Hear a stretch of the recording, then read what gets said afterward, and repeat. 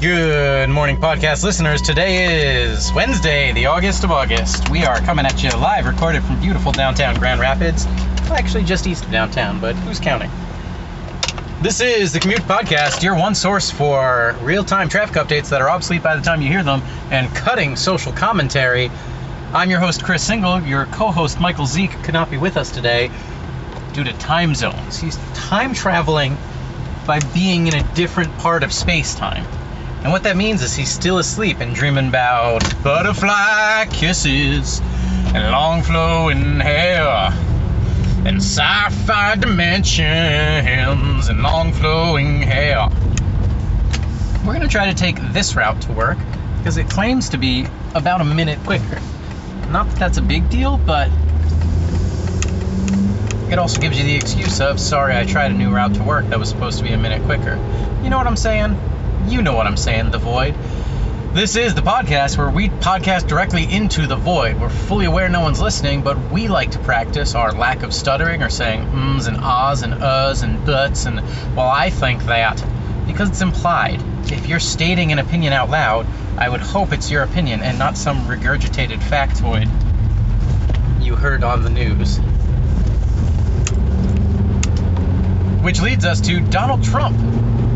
I don't like talking about Donald Trump, and I don't like putting him in the headlines, the titles of these episodes, because I don't want to even pretend that I'm doing it to get clicks and be what people are talking about. But of course.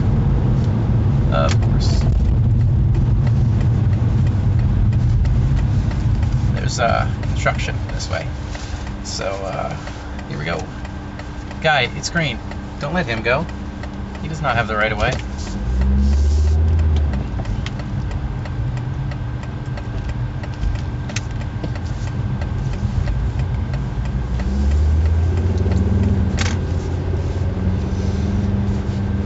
Donald Trump came out and said maybe those Second Amendment people can stop her. And people are proclaiming that this is, him threatening her life and being a crazy, dangerous man, when in reality the Second Amendment lobby is very well organized and powerful and politically connected and wealthy.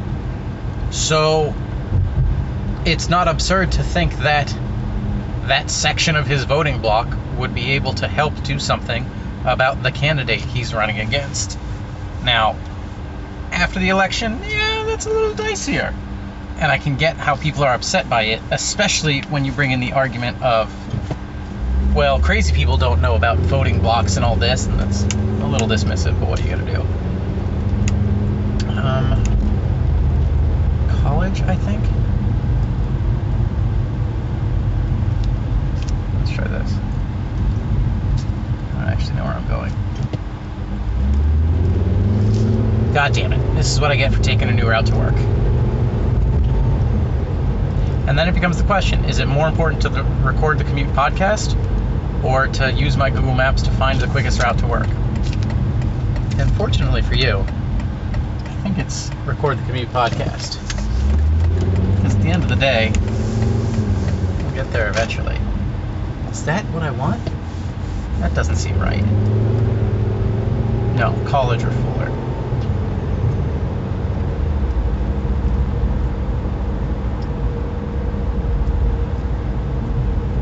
Might be too far down. I'm too far down.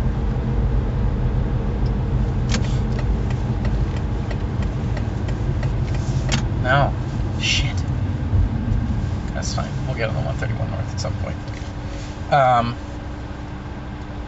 So what's fascinating to me is, but it's a terrible argument to say, well, a crazy person might misinterpret it.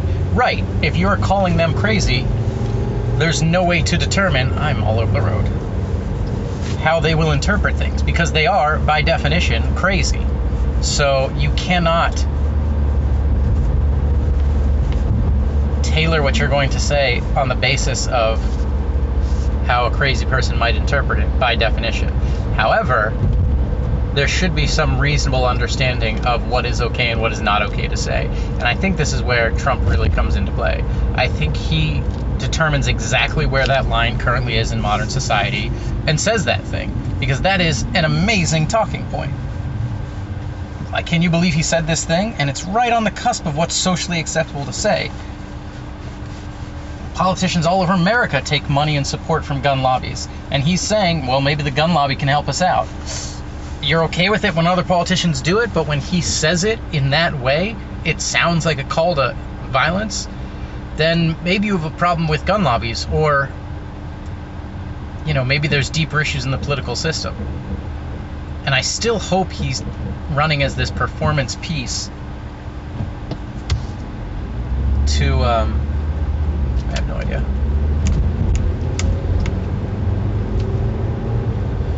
To really move the national conversation forward, almost as an anti-Bernie.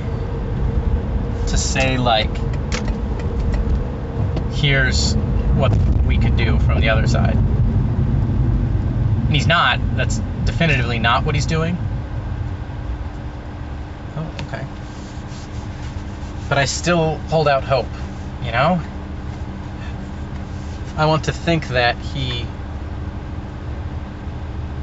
is intentionally pushing these boundaries. There might not be such a beneficent ideology behind it. He's probably doing it just for the free press. But I do think he's intentionally doing it. He is calculating what's the most absurd thing he can say and get away with.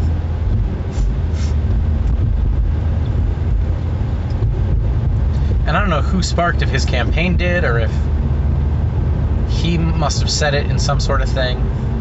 But this hate for Hillary Clinton earning money while she's working in the public sector, while he's using public sector funds to earn all of his money, is just this absurd ass-backwards thing of like, well, she should be working for the people, but Donald Trump can take money from the people. And it's like, why can't she do both? And yet Donald Trump is held up to no standard of performance. I have zero idea where I am. I mean, that's not entirely true. My glasses instead of my sunglasses, just so I can see where I'm going. I think that was my entrance. Yeah, that was. That's okay.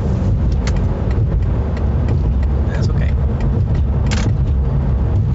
That's where that is. That's good to know.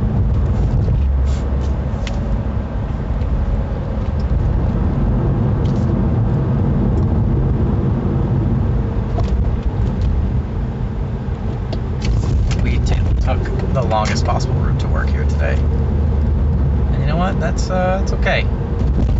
Happens sometimes. You try to save a minute and you lose 5. And at the end of the day, you have to be willing to take risks. Here's a sign for a local restaurant that just says, "Eat tacos, catch Pokemon." If that's not an amazing advertisement, I don't know what is.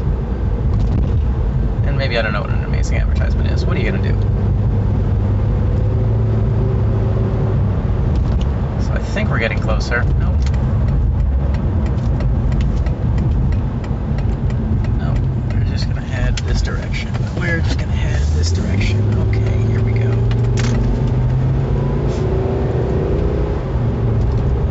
Really speeding through the streets now.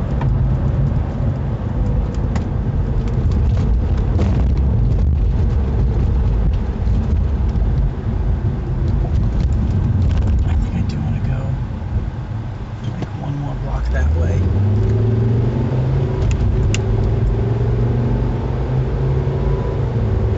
Talking to myself. It's really what we're doing here. It's really a thing. Great. Now I think I know where I am. Literally just checked the compass in my car to make sure I was heading the right direction. 21st century, baby.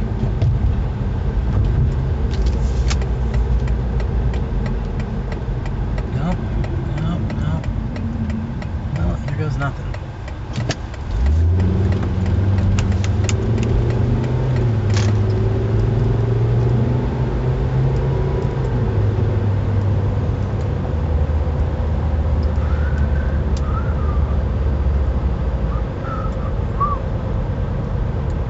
This is not a part of town I'm used to being in. and I have no idea how far west I am. Oh my god, I'm an idiot. I have a second GPS system in my car that I could be using.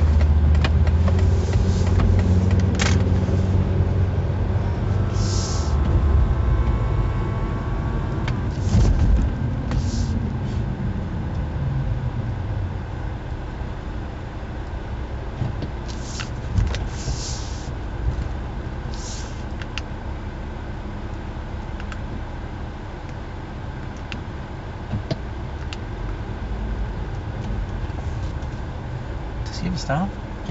Okay.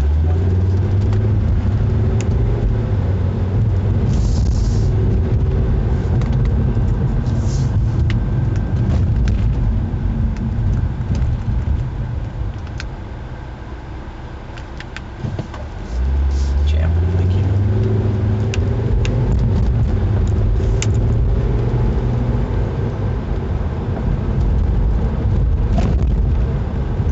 Alright, we're going to cut this commute podcast short because I'm legitimately lost. Sorry to let you down, but this has been an embarrassing episode.